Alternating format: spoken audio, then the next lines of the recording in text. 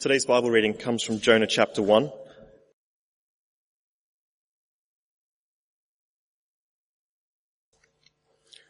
The word of the Lord came to Jonah, son of Amittai. Go to the great city of Nineveh and preach against it, because its wickedness has come up before me.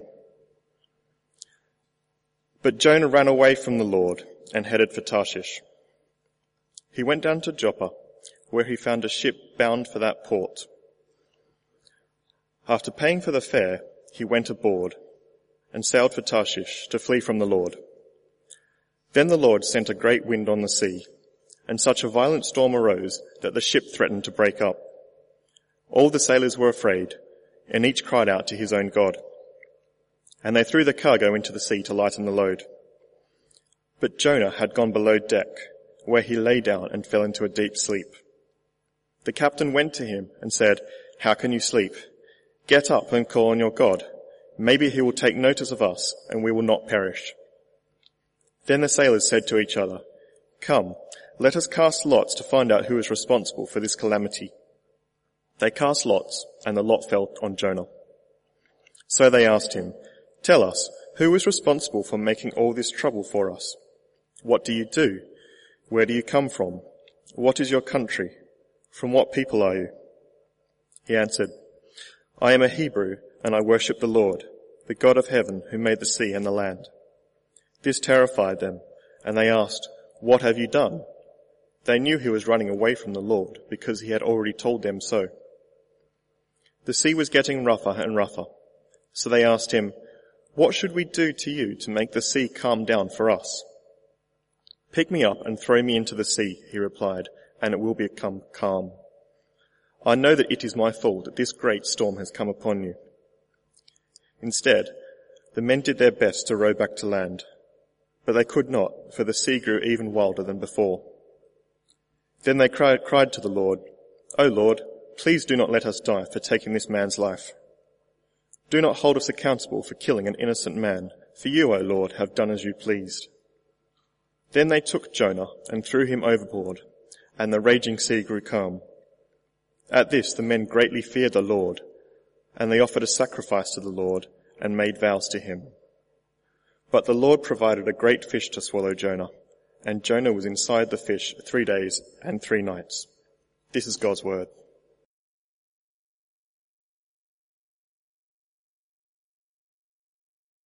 Dave, thank you very much for reading. Do please keep that passage open in front of you.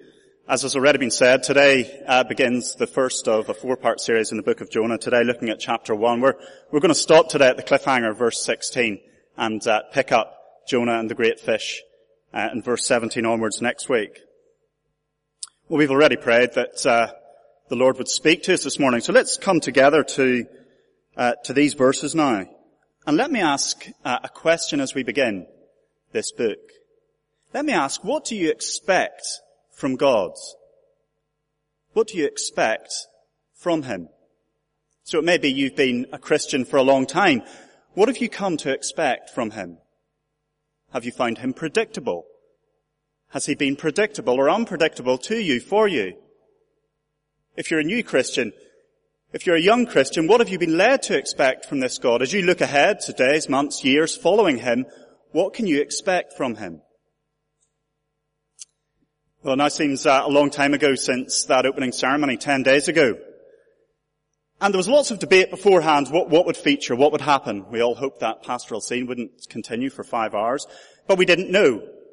But by the time it ended, by the time the curtain fell on the opening ceremony, well, there was no doubt, there was no puzzle as to what to expect from the architect of that ceremony, Danny Boyle. No one was debating what he loved, what moved him, what he desired. We knew at the end of that ceremony that he loved all things British and he loved music. There was no debate about that. The debate was over.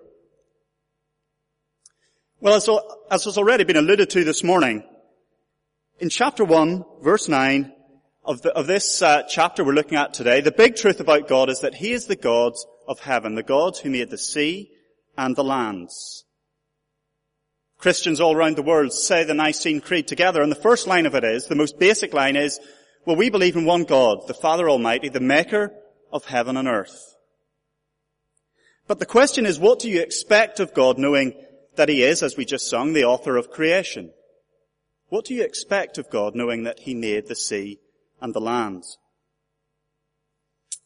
Well, if you know this book of Jonah and the great fish, you know that it's not so much a book about Jonah and the fish as it is a book about God, an apology for God and his character, a defense of his actions and what he's like.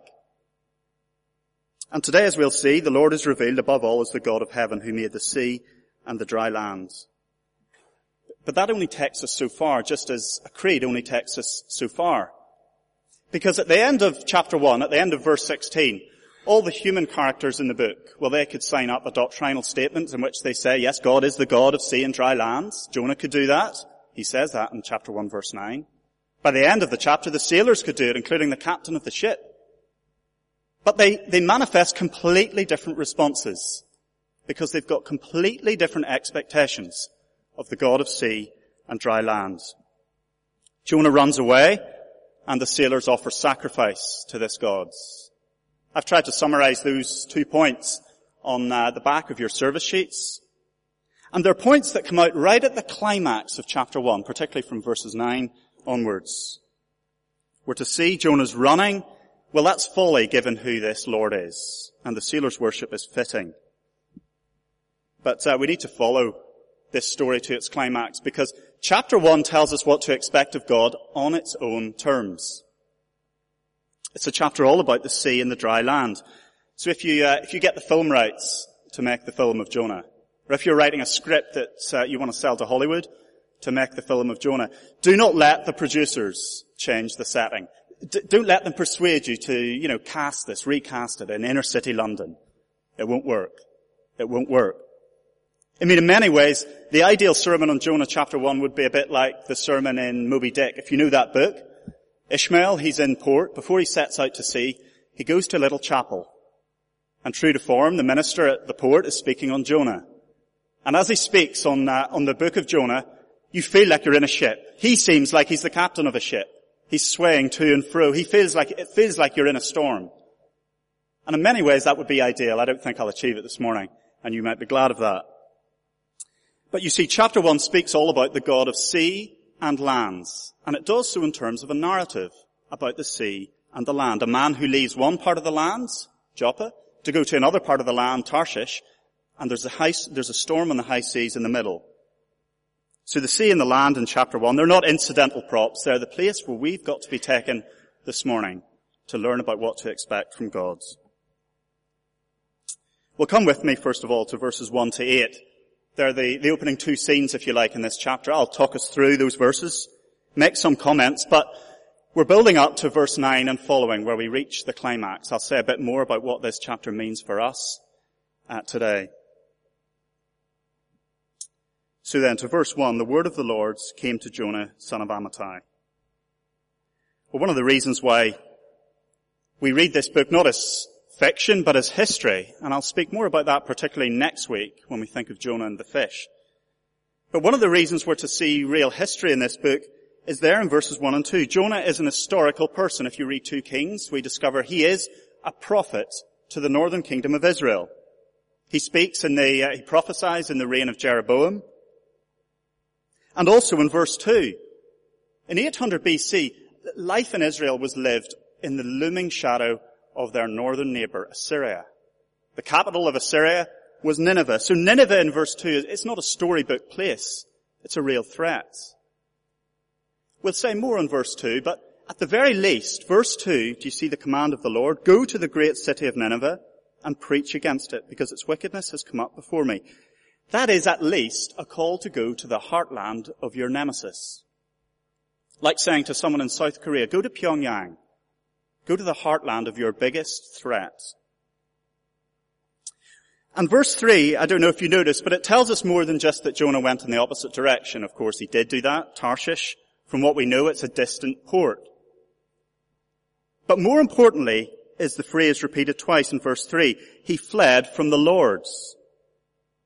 You see, it won't do to say that Jonah is fleeing from the Ninevites. They are a barbarous people. If you read accounts of them, if you go to the British Museum, you can see depictions of what they were like. What they did to their victims was barbarous. But verse 3 says that Jonah is not afraid of the Ninevites. No, he's more afraid of the Lord. He flees from the Lord. Which raises the question, what does Jonah expect of his God? That he's now become not a God to obey, but a God to flee from. And this is so important, I want to give us a preview of it. So if you turn over to chapter 4, verse 2 for a moment. Chapter 4, verses 2 and 3. Where we discover that the reason Jonah flees back here in chapter 1, verse 2,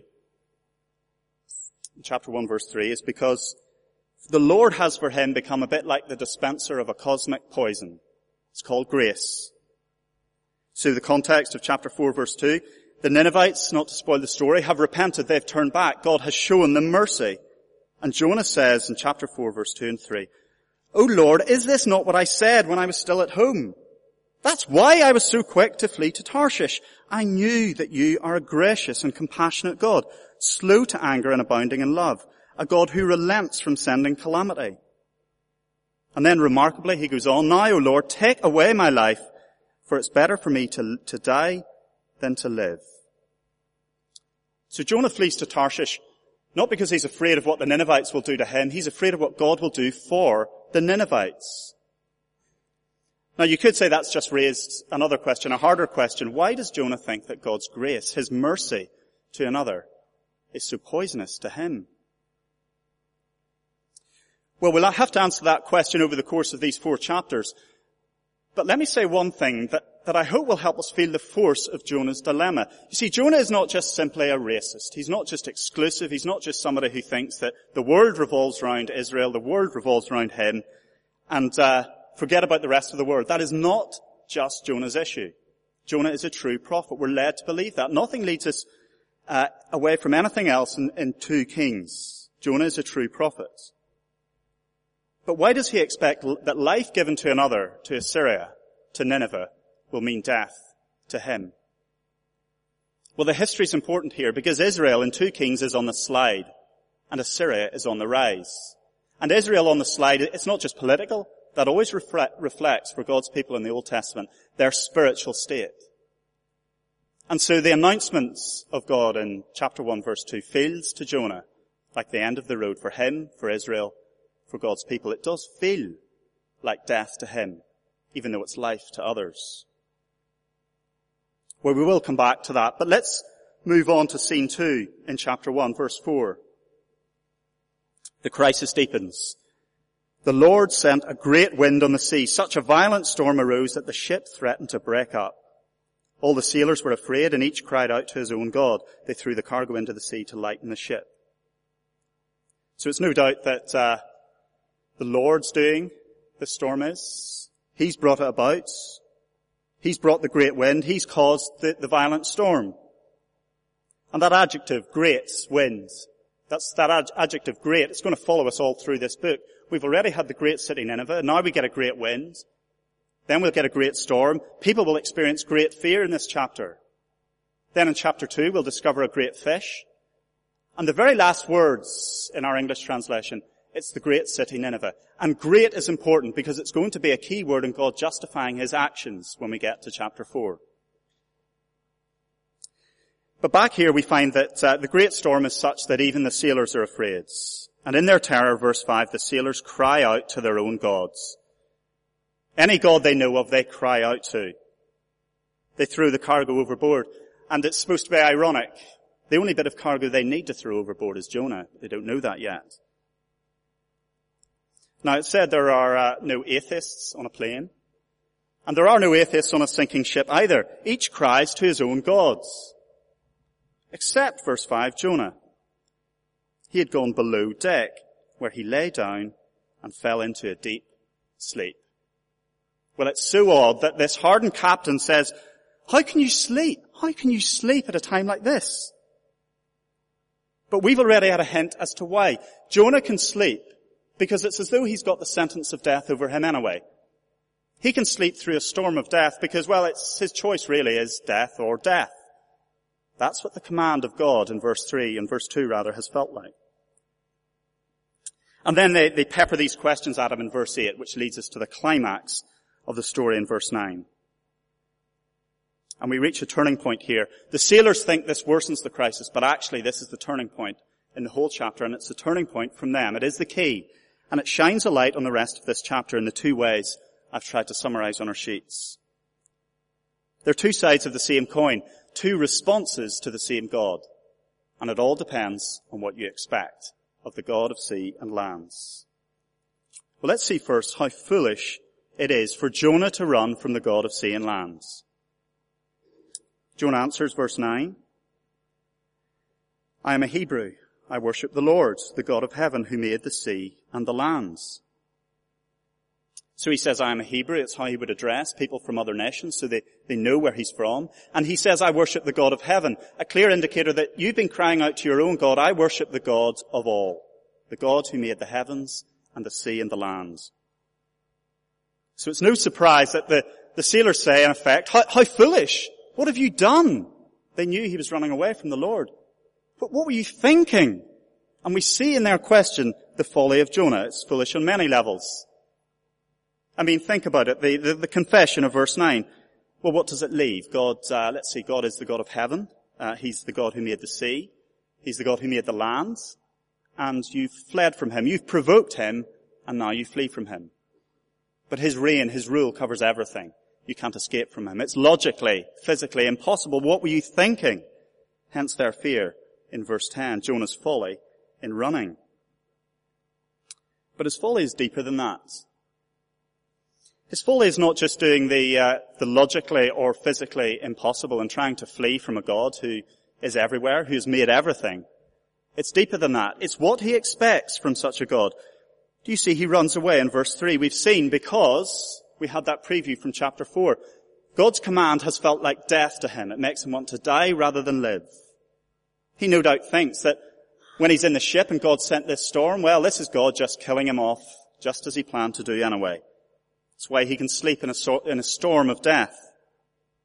Even when he offers himself to the sailors to be thrown overboard, he no doubt thinks that this is the end of the road from him.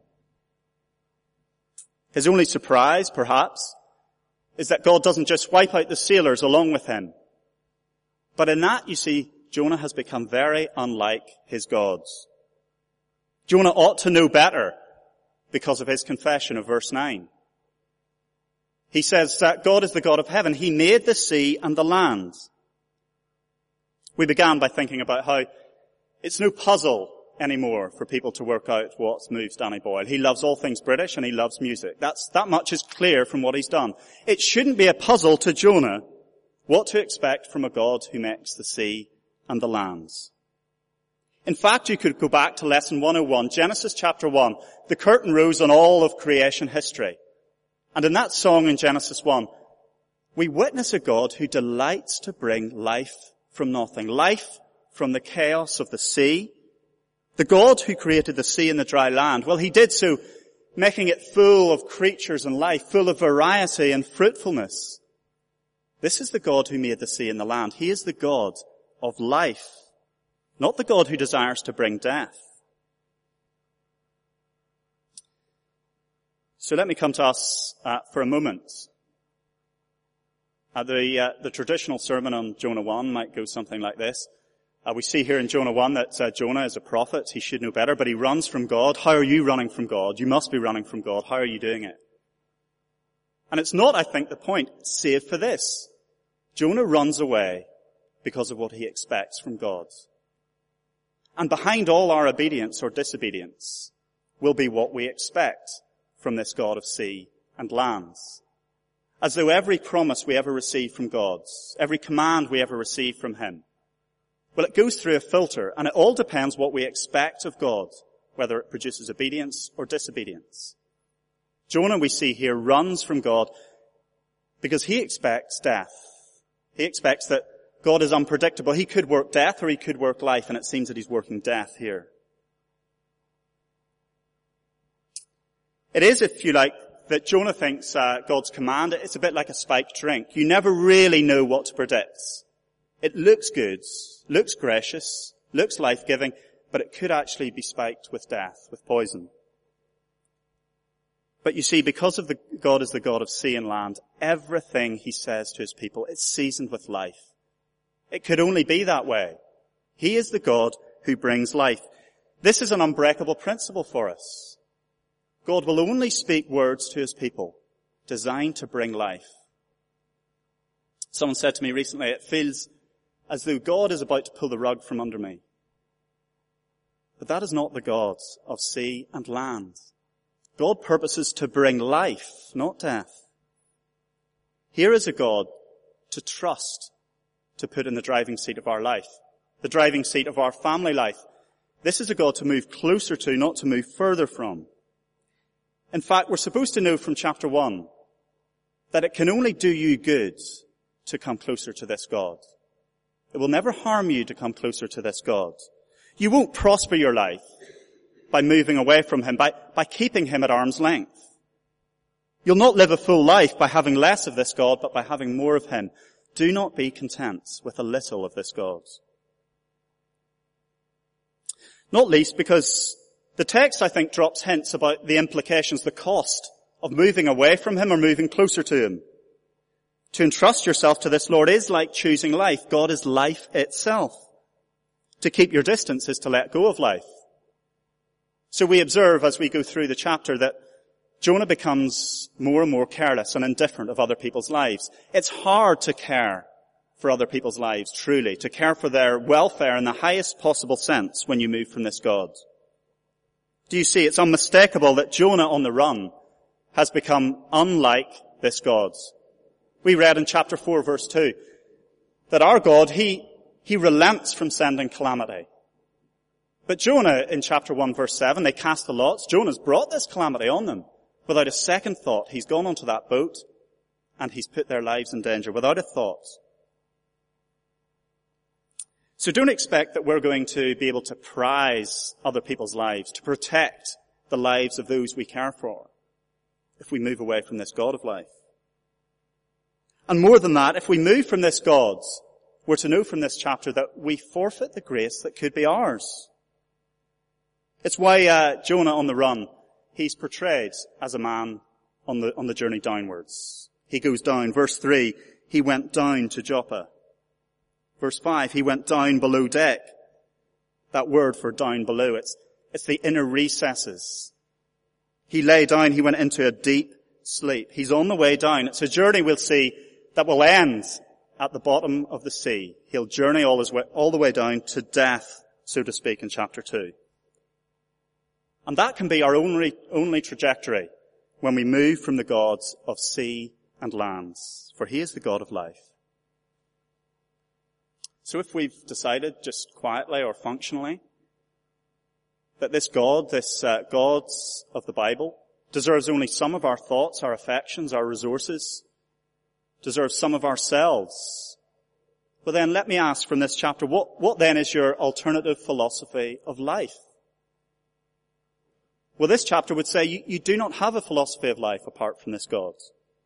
It is as foolish as expecting to flee from the God of sea and land by traveling from land across the sea. He is the giver of all life. And that could only be because, like Jonah, if we think like that, we've created a God who sort of divides his power between giving life and spoiling life. That God is a great cosmic spoil sport is one of the worst misrepresentations of this God.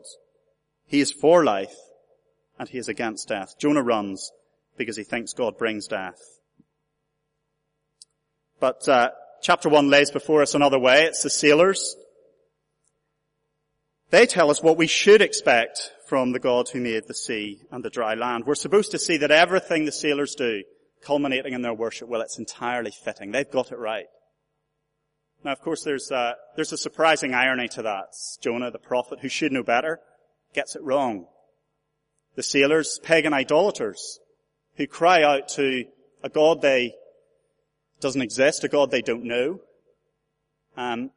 they've got it right. They, if you like, are much more like the Lord's. We see that even as early as verse 6. The captain went to Jonah and said, "How can you sleep? Call out to God. Maybe he'll take note of us and we will perish." Even in his ignorant speculations, this captain is closer to the truth. He hopes, expects maybe, that there is a God whom Jonah worships, who can actually rescue him from death, a God who gives life from death. And more than that, verse 7, Jonah's brought calamity on them. We've seen that. He's been reckless with their lives. But do you see in verse 11 onwards, the last thing they are is careless about life. The sailors are not indifferent to other people's lives. Do you see that? Jonah says, yes, you need to throw me into the sea and the sea will calm down for you. But they try one last time to row back to land. They know it's futile because the God who's against them, he is the God of sea and dry land. But then in their cry in verse 14, they show us exactly what to expect from this God. Expect a God who prizes life, a God who preserves life. Verse 14, O Lord, please do not let us die for taking this man's life. Do not hold us accountable for killing an innocent man. For you, O Lord, have done as you pleased. They knew that a God who made the sea and the land, he must be a God who prizes life. A God who preserves life. Who doesn't desire death, but desires to save people from death. And then verse 16, Jonah's thrown overboard, and the sea at last grows calm. And at this, the men, the sailors, they fear the Lord, and it's the fear not of pure terror, but it's the fear of worship. And it could feel primitive, this tale, this story in chapter 1. It could feel very primitive. Sailors out on the high seas, calling out to their own god, pagan idols. Then God calms the storm, and here they are worshipping, offering sacrifices to the God of sea and land. It could feel very primitive. It could feel a long way from central London, from sophisticated, technological London. It could feel a far cry from our lives. But as I said at the start, it has to be this way for a reason. We had to come out from the land to the middle of the sea to have this lesson. In a sense, it's deliberately primitive, because we're to see that there's nothing more appropriate, more fitting than people of the sea and the land worshipping the God of the sea and the land. God's big purpose to bring Gentile people, to bring people from all over the world, as we heard this morning, that this gathering of nations, it's like a picture of what God is doing in the world. He is bringing people from every nation to worship him. And we're to see that that is not inappropriate. It's not inappropriate proselytizing. It's not imposing a religion on other people. It's the most appropriate thing in the world. There's great symmetry here. People of the sea and dry land, they worship the God of the sea and the land. Jonah thinks it's a cosmic mismatch. You know, he can imagine people that he just couldn't see them and the Lord together. He couldn't see the Lord being gracious to them. But we're meant to understand there is no such thing as a cosmic mismatch. After Jonah 1, the threshold of whether someone should worship God, the threshold of whether God should convert a people is simple. We only need to ask two questions. Are they a person of the sea or the land? In other words, are they an inhabitant of the earth? And is God the God of sea and lands? Well, if that's the case, then we have to say, well, creature, meet your creator. That is so appropriate and fitting. It's meant to be. Which does, I think, force us to draw lines at a different level. So as we look around us, we draw all sorts of lines based on culture, religion. We think it wouldn't be appropriate for them to worship our gods. We couldn't quite see that happening because it's such a different culture, such a different language, so different from this God. But no, the basic questions from this basic story are they people of the sea or the lands? Are they inhabitants of the earth? Well, then it is appropriate that they come to this God, that the creature looks to the God to give them life, looks to their creator God for life. It is basic and primitive, but we had to come to this story to see it. And so as we leave Jonah chapter 1, God's people need to know what to expect from the God of sea and life. He orchestrates everything for life. So if you like, with those spectacles, just flick back over Jonah chapter 1 now. So that command that looked like death to Jonah in verse 2, well, it was purposed to bring life to the Ninevites. We saw that. The Lord sent a great wind, verse 4. Was this to destroy Jonah and the sailors? Well, no, it wasn't. It only led to the sailors, their lives being saved, them worshipping the Lord's life, true life. The creatures worshipping their creator. Well, is Jonah collateral? he's left sinking to the bottom of the sea. Well, we'll see next week that even that is purposed for life. So if we want to divine how God is at work in our lives, in our world, well, this chapter says very clearly God orchestrates everything. He can do that. He is the powerful creator. But he orchestrates everything for the giving of life. Paul preaches in Acts 17 of the very same thing. He says there to the Gentiles, he says, God has arranged the exact times and places where people live, that they might reach out and find him. We're to expect of this God a God who brings life and not death. Now, it's important we have those expectations in place this week. Next week, we see that Jonah reaches a new low. And if you like, we travel down to the bottom of the sea with him. And from there we see that the God that Jonah doesn't really want in chapter 1 is the God that he needs and that we need desperately, whoever we are. Because we're people of the sea and land, we need our Creator, the God who made the sea and lands. And let me pray for us as we close.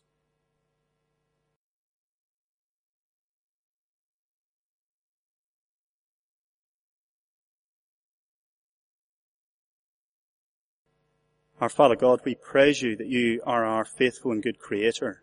We praise you that you give life and breath and everything else to us. And we praise you that you orchestrate all things to give life, that people might reach out and find you and know you. And we pray, Father God, that we would go into this world with eyes to look around us and to look up to you, knowing that you are this God. And we pray it in Jesus' name. Amen.